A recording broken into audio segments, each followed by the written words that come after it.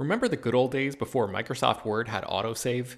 You'd type up some important document and then your computer would freeze and you'd lose hours of work just because you forgot to hit save? Well, that's what it's like going online without ExpressVPN. Every time you're connected to an unencrypted network, whether it's in an airport, a hotel, a cafe, or anywhere, your online data is not secure. Any person on that same network who knows what they're doing can gain access to your personal data. Bank logins, credit card details, passwords, all the stuff you don't want people seeing. Unfortunately, hacking has become much easier than it used to be. People don't even have to be exceptionally skilled to do it, and there's a lot of money to be made by selling your information on the dark web.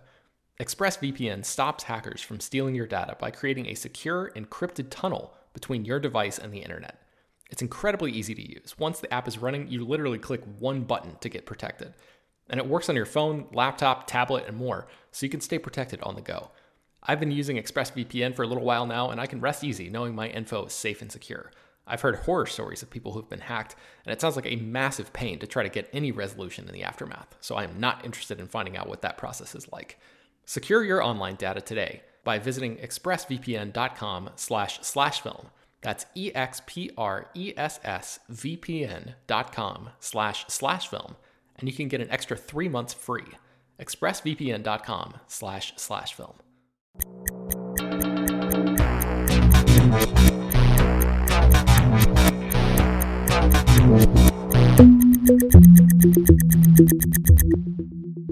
Hello everyone and welcome to Slash Film Daily for Monday, November 4th, 2019. On today's episode, we're going to dive into the third episode of the HBO original series Watchmen, which is titled She Was Killed by Space Junk. My name is Ben Pearson. I'm the senior writer at slashfilm.com, and I am joined on today's episode by Slash Film writers Hoai-Tran Bui.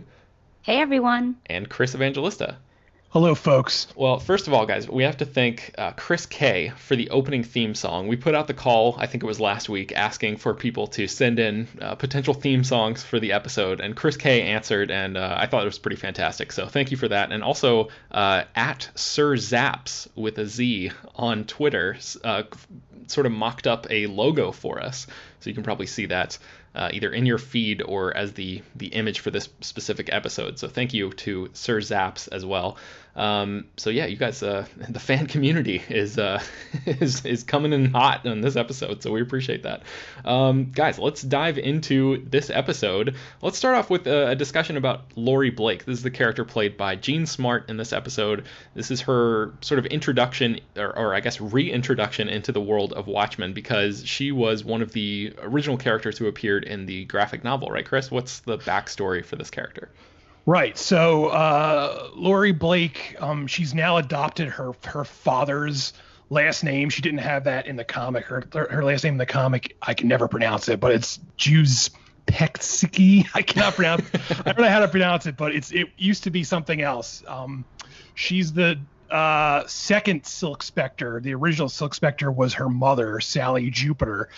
And Blake is, of course, the last name of the comedian. And the story goes in the comic that the comedian sexually assaulted Laurie's mother, and that's how Laurie was born. But we later learned that they actually had, the sexual assault did happen, but they also had an affair, and that actually is what ended up resulting in Laurie's birth. So years have gone by now, 30 years actually, and now she's a hardened FBI agent leading a anti-vigilante task force, and she's also taken her father's last name, and she's played by Jean Smart, who is phenomenal here. She steals the whole show, and I'm so excited to have her on the show now, because I thought this was like the best episode so far, primarily because of Jean Smart's performance.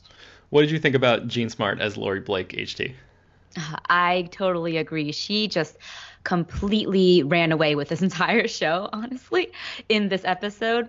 I had seen her in Legion, and she was always excellent in that. But this was the episode that really made me just think of how excellent Jean Smart is.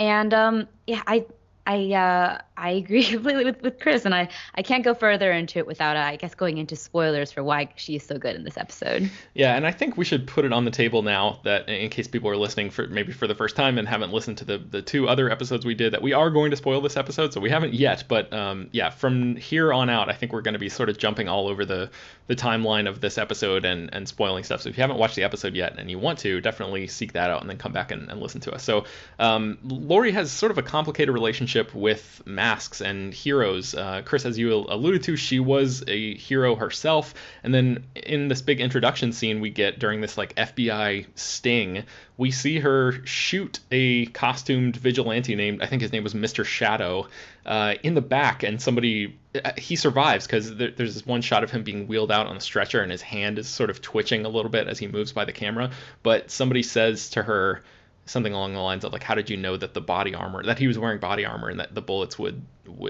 be stopped? And she like just straight face doesn't respond, I think. And so yeah, because in any other show or movie you would usually get I didn't in a very cool and grizzled way, but I love even more that she just walks away without saying anything. Yeah, and that's quite a swing for a character who used to be a vigilante herself to just be so against them that she was willing to like basically kill them without any I don't know. What did you make of that, Chris? Like that character's introduction and her attitude toward costumed vigilantes.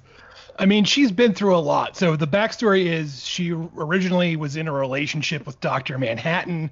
They broke up, and then she got into a relationship with Night Owl, who we learned through this episode, even though they don't come out and say it, but we learned that he's in prison.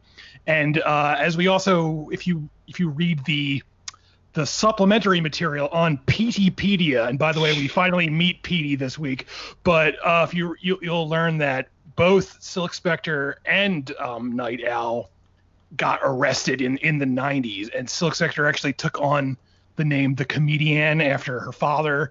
And at some point their paths diverged, where she became an FBI agent and he's still in prison for whatever reason. So we don't know what happened there, but I'm wondering if, I don't know, it seems like the deputy director of the FBI, there's like a sort of a briefing ceremony sequence later in the episode, and he sort of like makes a joke about Laurie's past. Like, I don't remember exactly what the joke is, but it's sort of like this offhanded reference that like he clearly knows about masks, I think. Yeah, he clearly knows that she was Silk Spectre and then the Comedian. So it's like I don't know, I guess the question is, why is she free and why is Night Owl still imprisoned? And we don't know the answer to that yet. Maybe the show is going to get into it. I think Damon Lindelof has said that Dan Drieberg, the character, the alter ego of Night Owl, is not going to appear in this first season of the show.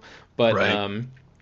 Yeah, anyway, we may still find out. Like, my guess would be she did some sort of like deal where she agreed to work for the FBI for her freedom, and Night Owl did not. That's just me spitballing here. I could be wrong. Yeah. But at the same time, she's also sorry, what'd you say? Oh no, I was agreeing with you. Yeah, I was gonna say at the same time, she's also clearly like risen in the ranks too. So it's not just, she didn't just cut some simple deal to like do grunt work. She's like excelled at her job. So it's an interesting path the character has gone down. Right. I also want to comment on the interesting sort of strengthening of her connection to her father in the sort of parallel that she has with her career and her father's, the comedian's sort of ties with U.S. militarism, working as basically a weapon of the U.S. military in the Vietnam War. And that sort of being referred to later in the episode when she talks about the compartment in her father's closet, which held the star-spangled uniform that he wore as one of those U.S. military weapons. So I do think it's interesting that she kind of, in a sense, sold her soul to the U.S. government, similar to how her father did all those years back. Yeah, for sure. Right. And also the whole episode is sort of framed around her telling a very long joke, just like her father, the comedian. So she's like become this sort of like alter ego of her own father, this sort of like mirror image. in a way. Yeah, because she's not like that in the comic. She's not nearly as cool as she was in last night's episode in the comic. So she's clearly sort of like evolved into a completely different person. Yeah, or as jaded. She wasn't as jaded in the comic either, and it seems like she's sort of adopted more of like that real like nihilistic worldview. But she also says after somebody says about Mr. Shadow, like, why did you shoot him? He was a hero. And she's like, he's not a hero. He's a fucking joke. So there's another like literal reference within the text of the show about her telling a joke, sort of going along with the overarching one that sort of extends throughout the episode. But this complicated relationship she has with masks extends not only to, her shooting costume vigilantes in the back, but also in the original comic, there was a sex scene, at least one sex scene with between her and Night Owl, the other costumed hero that she was in a relationship with in that comic, and they both had to be in costume to I guess achieve climax or something. Yeah, exactly. So it's interesting that Chris, you mentioned Petey, and we'll talk about him in a little bit. But jumping ahead a little bit to the end of this episode, we see that Laurie and Petey sleep together in this motel, and the camera pans over him, and we see that he's wearing this Lone Ranger looking mask that he brought with him. And in public, she's sort of, or in a business setting, she sort of dressed him down for even like raising the possibility of wearing that. She was like, you're better than this, that we're the FBI, like the cops wear masks, we don't have to, basically. But then in the bedroom behind closed doors, she basically forces him to wear a mask. So it seems that there's still some complicated feelings there, perhaps some sort of like fetishization going on. But it just adds to the sort of layering of her character. I do think that there is a sort of reluctance for her to let go of the past, as we see not only in that scene, but also in the interior decoration of her apartment. She has a lot of pop art of the Watchman and herself, which seems like an unusual thing to have if you were trying to reject that lifestyle and, be part of that anti-vigilante task force. And there's also like the symbolism of her feeding her pet owl in a cage, right, as Night Owl is in prison. So it's clear that she has some trouble letting go of that past. The giant blue dildo too, of course, which we'll dedicate plenty of time to talking about. Yes, how could we not? So let's jump ahead a little bit. I think his name is Senator Keene Jr. shows up at Laurie's place and basically says, hey, you're going to Tulsa. So he's a presidential hopeful. Crime is down 80% in Tulsa. We learn that Tulsa is sort of like the main city that is adopting this Defensive Police Act that he sort of pushed through, and it's tied to his legacy as a politician. It's a huge deal for him. I'm wondering what you guys think, because based on what happens in this episode with the at the funeral sequence, which we'll talk about, I'm sure. But do you guys think that he is orchestrating these events to sort of draw attention to himself and to sort of boost his, I don't know, but I just feel like there might be something a little snaky with sort of like he's the new Vedit in a way, where he's like pulling the strings behind the scenes. Adrian Veidt. Yeah, he's sort of like he's got James Wolk, the actor, sort of has this like shit-eating grin all the time, and he's so clean cut and so like all American. And Adrian Veidt was like that in the comic too. Like he's this blonde, tall, muscular guy who seems very on the up and up, but he's willing to do dastardly things in service of what he believes in as like a larger ideal. And I'm just wondering if maybe Keene could be in some way responsible for Judd's death in order to sort of turn the spotlight more on Tulsa and on him. And I don't know. I'm not sure. I'm not sure if this theory really makes a lot of sense, considering what happens at the funeral sequence and how he gets kidnapped by a 7th Cavalry member, and Laurie comes out of nowhere and shoots that guy in the head. And he couldn't have known that would happen, but he also did make sure that Laurie was going to be in Tulsa. So maybe I don't know, maybe he knows her and then sort of could try to put the pieces together. But that seems like some genius level shit for him to be able to know exactly, that exact order of events would happen. But, I guess putting aside like the nitty gritty, do you guys feel like there's something darker going on with this Keen character? I don't know if he would be orchestrating the entire thing, but I wouldn't be surprised if he had some sort of connection to the events transpiring, because we did hear last episode how there was a vast and insidious conspiracy in Tulsa. Perhaps he's part of it. I can't say as far as like as it is now whether he's involved, but I think it's a good theory. Yeah. All right. So Chris, as you mentioned, we find or we meet Petey in this episode of the, supplemental material website Peteypedia. His name is Agent Dale Petey, which I feel like has to be a shout out to Agent Dale Cooper from Twin Peaks, because Damon Lindelof is a big fan of Twin Peaks, and I just feel like that kind of character. That's got to be a shout out in my mind. But what do we know about this character, Chris? What does he do in this episode? Why does he matter? What's the deal with Petey? Well, he's a big old nerd, and he pretty much is like an expert on all the events that happened in the Watchmen comic. He wrote like a dissertation on it. He has like a major in this stuff. He's an expert in the backstory, and I can't help but feel like he's going to be there for like walking exposition. Anytime they need to remind us of something from the comic, we have this character here now. But he's also, he's also naive in a lot of ways. Like, yeah, he knows all about all this stuff, but he's never been like out in the field like this. As he says, the FBI recruited him to run a projector basically. And this is his first time really out and about, because Laurie brings him along on to Tulsa. So but I like this character. I don't have the actor's name in front of me, but I think he does a really good job as playing this sort of like nerdy dweeb who just happens to know a lot of stuff. I feel despite him being responsible for Peteypedia, Chris. It's not his fault he has that name. It's Damon Lindelof's fault. And he should be drawn and quartered for using that name. I feel like there have been a lot of characters in the past few years in various pop culture properties that are sort of stand-ins for fans. Like, I'm thinking specifically of Rose Tico from Star Wars The Last Jedi. And that tends to be an archetype that fandom doesn't really react super well to.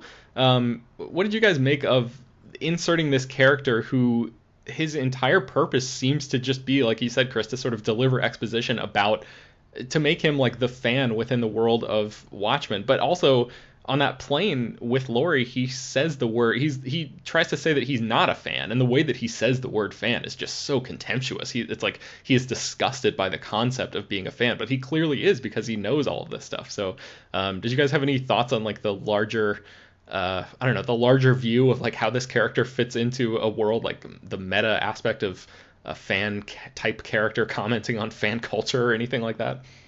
I wonder if it's how superhero fans are treated in this world, like if it's a reference to that, because superheroes are, or vigilantes rather, are illegal. So I wonder if the fans are somehow, discriminated against in that way as well. Interesting. Yeah. I think the reason that Laurie chooses Petey to accompany her to Tulsa is because in that debriefing session at the FBI, the deputy director seems resistant to Petey's ideas to really get into the psychology of Rorschach. There's a moment where he puts a slide up of Rorschach's journal, and the director is like, "What the hell is this? Like, is it the 1980s? No, then why do we give a crap about this guy?" And maybe that's something that it seemed like Laurie clocked that moment and maybe thought, "Hey, there's more to this young man than meets the eye." But do you guys think that there's anything shady going on there with the deputy director like not being interested in getting into Rorschach's psychology in any way? Or do you think that's just sort of like a typical work environment where the sort of young up and comer is maybe just overlooked by a veteran who has his own way of doing things? It's weird. It's weird that the FBI guy, the chief, would be so dismissive, and I don't know if there's like something more there that we're not seeing, or if it's just that's how law enforcement operates in this world. Like, they don't really care about the why. They just want to get to the who. Yeah, I guess we've seen a little bit of that. Speaking of that, like we saw last week, the interrogation sequence and stuff like that with Sister Night and or maybe that was the pilot episode where she like dragged the guy into the room and just like beat the confession out of him, or beat the information out of him rather. So yeah, maybe law enforcement is just a bit more intense in this alternate universe. But as they're on the plane, they look out the window and see something called the Millennium Clock. And HT, I know that you wrote an article about the teaser that was at the very end of this episode, teasing next week's episode, and it features a character named Lady True, who has been referenced a couple times thus far in the episodes that we've seen, but not really overtly. Who's this character, and what's going on with her? So Lady True is a character played by Hong Chow, who will reportedly be a major character in the upcoming episodes. But she is a trillionaire, sort of businesswoman who owns True, I think it's Industries. She basically bought out Vite company and owns his real estate. And she is responsible for that Millennium Clock, as you said, as well as the various booths that people can contact Dr. Manhattan in Mars with. And we don't really know much about her yet. The references that you talked about include the young girl who bought all the newspapers at the newspaper stand for Lady True and responded that she does read all of them. So she seems to be a real mover of sorts. We don't know what her intentions are yet or what part she'll play in this like overall sort of moving piece. But it seems that she has a lot of weight to throw around. Yeah, it's interesting because Adrian Veidt in the comic was portrayed as like this genius who was always, 10 steps ahead of everybody. So the fact that somebody bought out his company has me wondering if he was involved in that in some way, if she is like working for him, even though she is now the public face of this company, and it's been rebranded and all of that kind of stuff. But I just wonder if there's some sort of connection there between Lady True and Adrian Veidt, if there's something going on that we haven't seen yet. But I don't know. I guess this show is one where its mysteries are so many in every episode that it has me like grasping at straws at every character interaction. I'm like, what's going on here? What's the real connection with these people? So maybe I'm just reading too far into that one. But so let's see. Laurie interrogates Looking Glass. She goes to the police facility where they're doing all the the pod and all of that. She calls like a racist detector, I think, which I thought was pretty funny. Looking Glass really seems sort of shaken up by his interaction with her so far.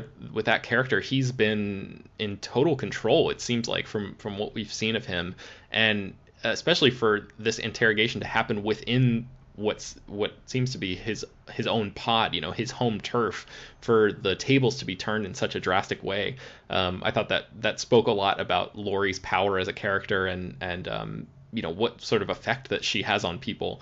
But he reveals that Judd's funeral is in a couple of hours, and then there's this big funeral sequence where a 7th Cavalry suicide bomber interrupts the funeral. Laurie, who was hiding a weapon, all the people had to check in their weapons at the beginning of the ceremony, but she had one hidden, shoots him in the head. What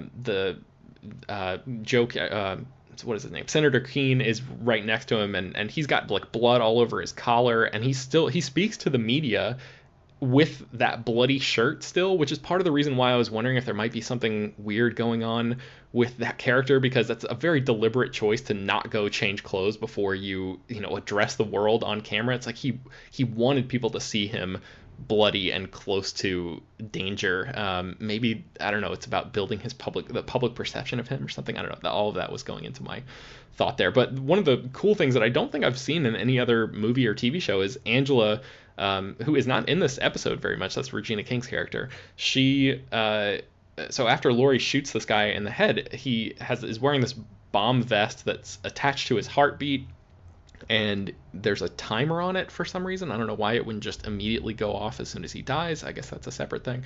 But this timer starts going down, and quick thinking, Angela throws the body into Judd's open grave and then shoves the casket on top of that.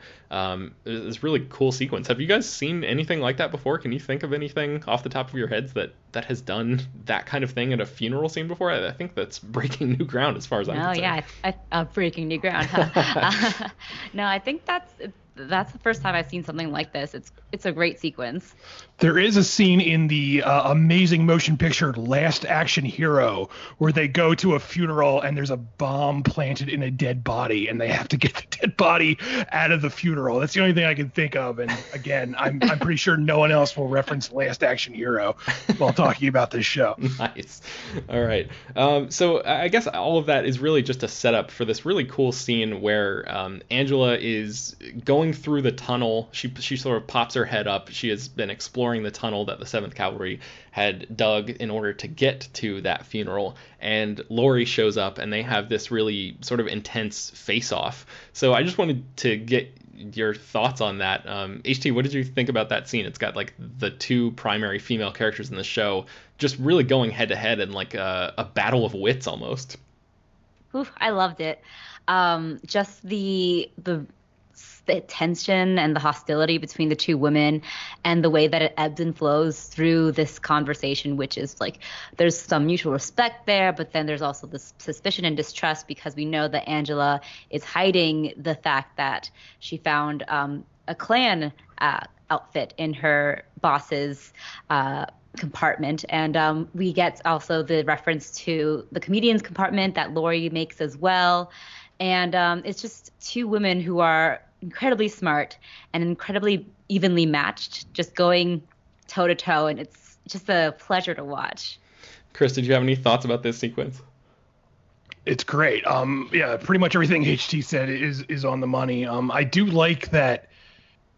I don't know. It's interesting that Angela really isn't in this episode that much, but the one big scene she has really counts. And it's curious because it's hard to see who we're supposed to align ourselves with here. I mean, obviously Angela is the lead of the show, but at the same time, Jean Smart's character is really down on mass vigilantes, and there's, a good reason behind that. So I just like that these characters are at odds for good reason, and there's really no right or wrong here, maybe, I guess you could say. Yeah, for sure. And I love that, this episode focuses so much on Laurie, and she is like the powerhouse of this episode. And then at the end of this sequence, she delivers this big monologue that's supposed to be so intimidating, and Angela just sort of like dismissively brushes it off and like walks away, and it sort of shifts. Pouring her coffee down the hole too, which was great. Yeah, she like pours one out for Judd's corpse, but yeah, it's like the power dynamic immediately shifts back in Angela's favor there, even though it had been with Laurie for the whole sort of like momentum building of this entire episode. So that was really great. So let's jump over to this mysterious location. We still don't know where Adrian Veidt is, but we do know that it is Adrian Veidt that we're dealing with. For the first 2 episodes of the show, they would not actually confirm that within the text of the show that Jeremy Irons was playing this character. But now we have full confirmation from his own mouth that this is who he is. I thought it was interesting because in the previously on segment leading into this episode, there was that moment where they showed what happened last episode, where he blew up the actor, Mr. Phillips. He blew up that version of the clone or whatever, and he says something along the lines of, "We'll have a use for him before too long." And I'm wondering if you guys thought that we saw that use in this episode, because one of the first things we see Adrian Veidt doing in this episode is like creating this elaborate costume for another Mr. Phillips, and it seems like he is using skin, and he's got like boiling fat, and he's like painting this whole thing. And my first thought was, the reason that they included that line, "We'll have a use for him before too long," in the previously on, was for our brains to go to, are these the boiled down remains of these bodies that he's been like blowing up during his performances, and he's using them to I guess set the stage for whatever other crazy plan he has going on. Did you guys think that at all, or do you think it was just him using bison and some of the other stuff that he may be hunting around on that property? That was my thought too, actually, until I later saw the bison. But then I was thinking about it, and when the suit that he makes out of the first batch of hide and skin doesn't work, he says we're gonna need thicker skin, and that's when he goes to ride out and to hunt the bison. And I was like, oh, so it made me think. I wondered if that fursuit was made of his servants' corpses, and then that's when he went to retrieve the skin from the bison, and was foiled by the mysterious game warden. So perhaps that's exactly what happened, Ben. Oh, you mentioned the game warden. Who is that character? Like, we don't really know the answer. He just sort of rides up and shoots at Adrian's feet, like right after Adrian had shot a bison in the eye with a bow and arrow. What is the dynamic there? Like, is Adrian actually... Oh, go ahead.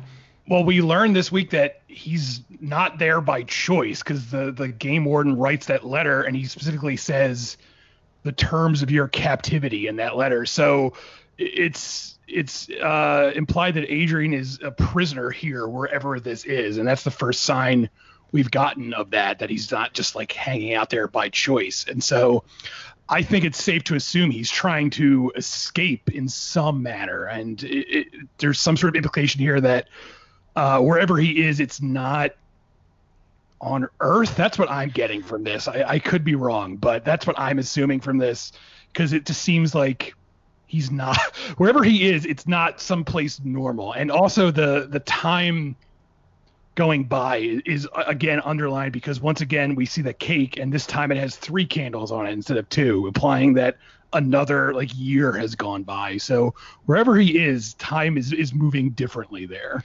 That actually leads really nicely into a theory I wanted to mention. I can't take credit for this theory. I read about it online in a comment, but I read a theory that Adrian Veidt is being imprisoned by Dr. Manhattan. And that would lead into the whole not being on Earth thing, because we see when he builds that suit for his servant, the servant freezes to death as if he were actually in space. And then we also see the manor that he's in looking very similar to the manor that Dr. Manhattan had built on Mars before destroying it. And also everything that Chris has just said. So I do think that this might be that might lead to that theory.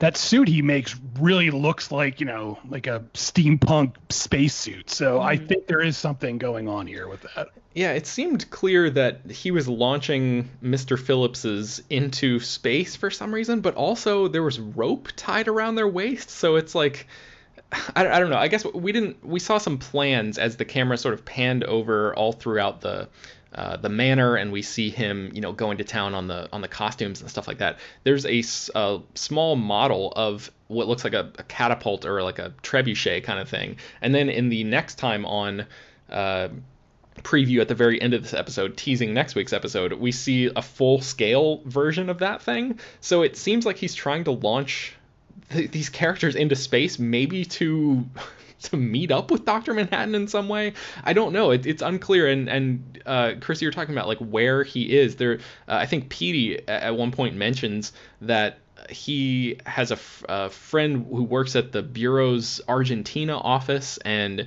there's a rumor that Adrian Veidt is not dead, as the newspapers in this world claim, but is actually he's had plastic surgery and he's living down in Argentina somewhere. So like, is he in Argentina? Is he not on Earth? Because I think also in the graphic novel too, he lived in Antarctica in this big bubble ecosystem that was like tropical, even though obviously Antarctica is like this full icy wasteland, but it's encased in this sort of glass dome structure, and you don't really find.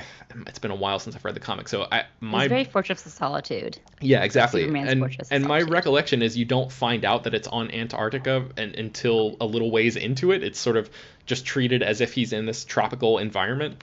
So Right. I was thinking, maybe the show is going to do something similar where this manor is actually either encased in another sort of dome kind of thing, and it's, I don't know, on the far side of Mars or whatever. But we've seen so much, especially in this episode, of the expansiveness of the location there. It's like he's riding and you can see, huge cliffs and everything in the background, and hunting grounds and all of that stuff. It seems like an awful lot to include in a domed area, if that is indeed what's going on here. So I have one last theory, that this is not Adrian Veidt. Oh.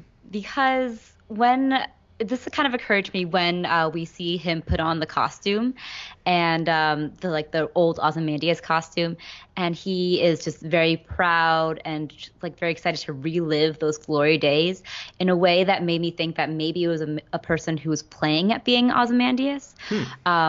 And this is another thing that I saw pointed out, in that the way that he meditates on his desk is also very similar to images from the graphic novel that we saw of Dr. Manhattan, just like meditating in that exact pose too. Yeah. So, who knows?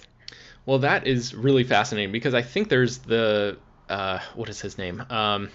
Will, the character played by Louis Gossett Jr., they were talking about Dr. Manhattan's powers and the extent of them in I think the previous episode, and they were saying that he could not transform to look like other people, but maybe because his powers have evolved and he actually can, and that is a version of him. I guess it would explain a lot about why he's living in that manner, and that there's a connection with what we've seen of Dr. Manhattan on Mars, like wiping that one away. It certainly sounds like a plausible theory. So we'll have to track that and see if Dr. Manhattan may be more involved in this whole thing than it appears.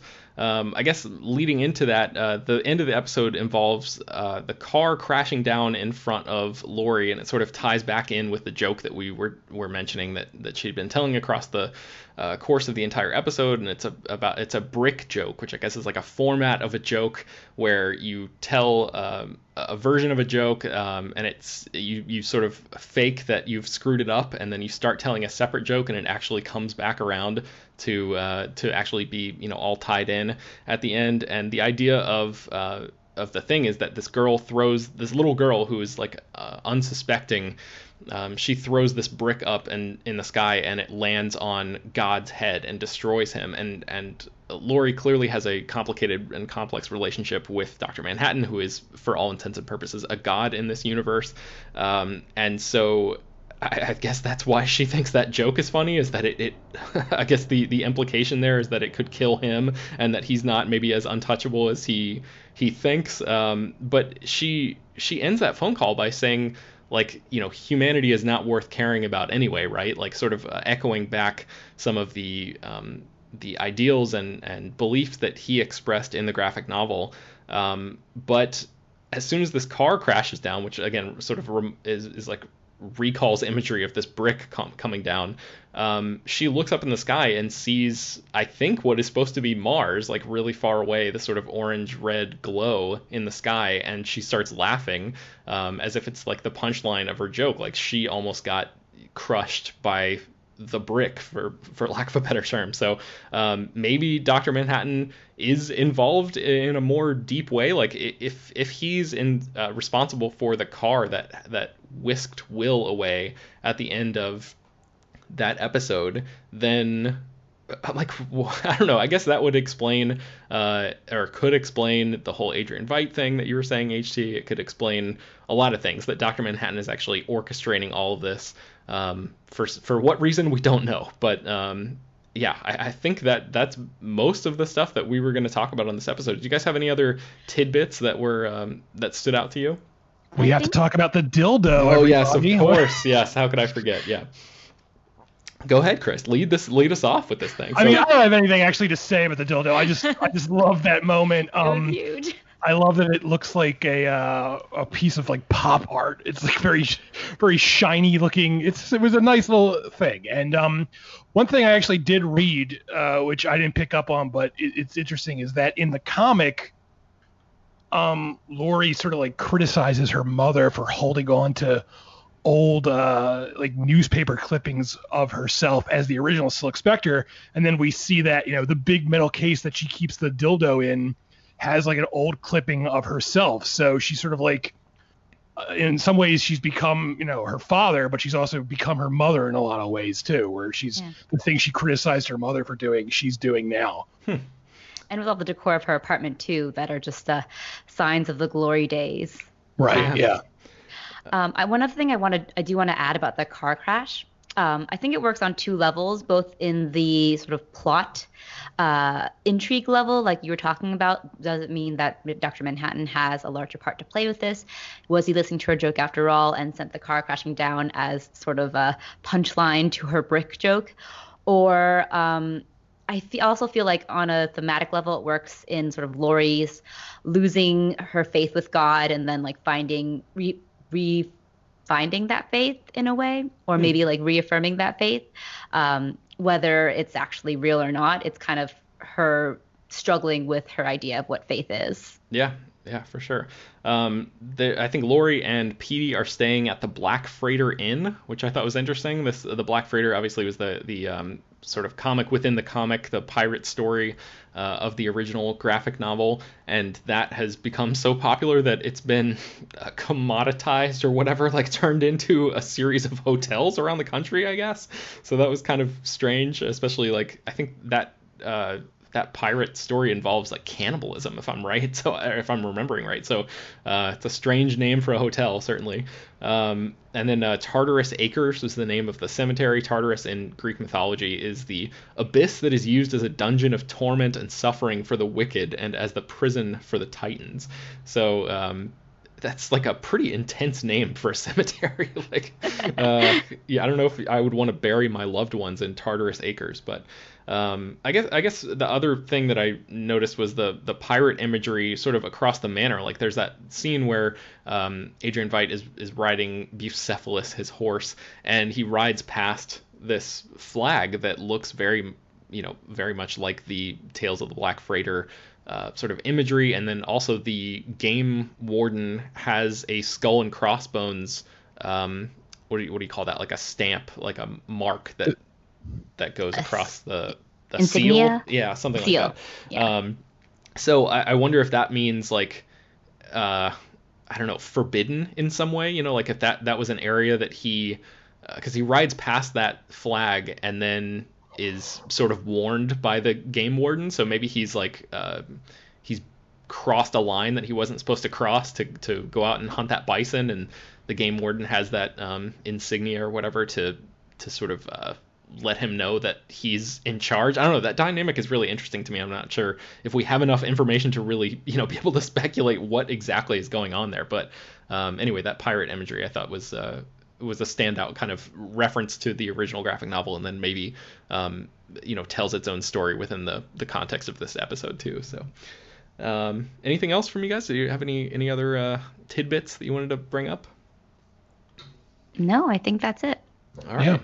Another good episode of Watchmen and our Watchmen podcast. Yes, if we do say so ourselves.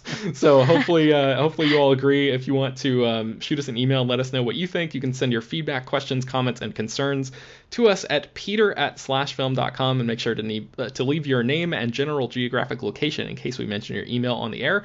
You can find more about Watchmen and all of that kind of stuff at slashfilm.com. I'm going to link to a bunch of Watchmen pieces in the show notes of this episode, so you can read Chris's review, you can read our list of the Easter eggs and stuff like that too.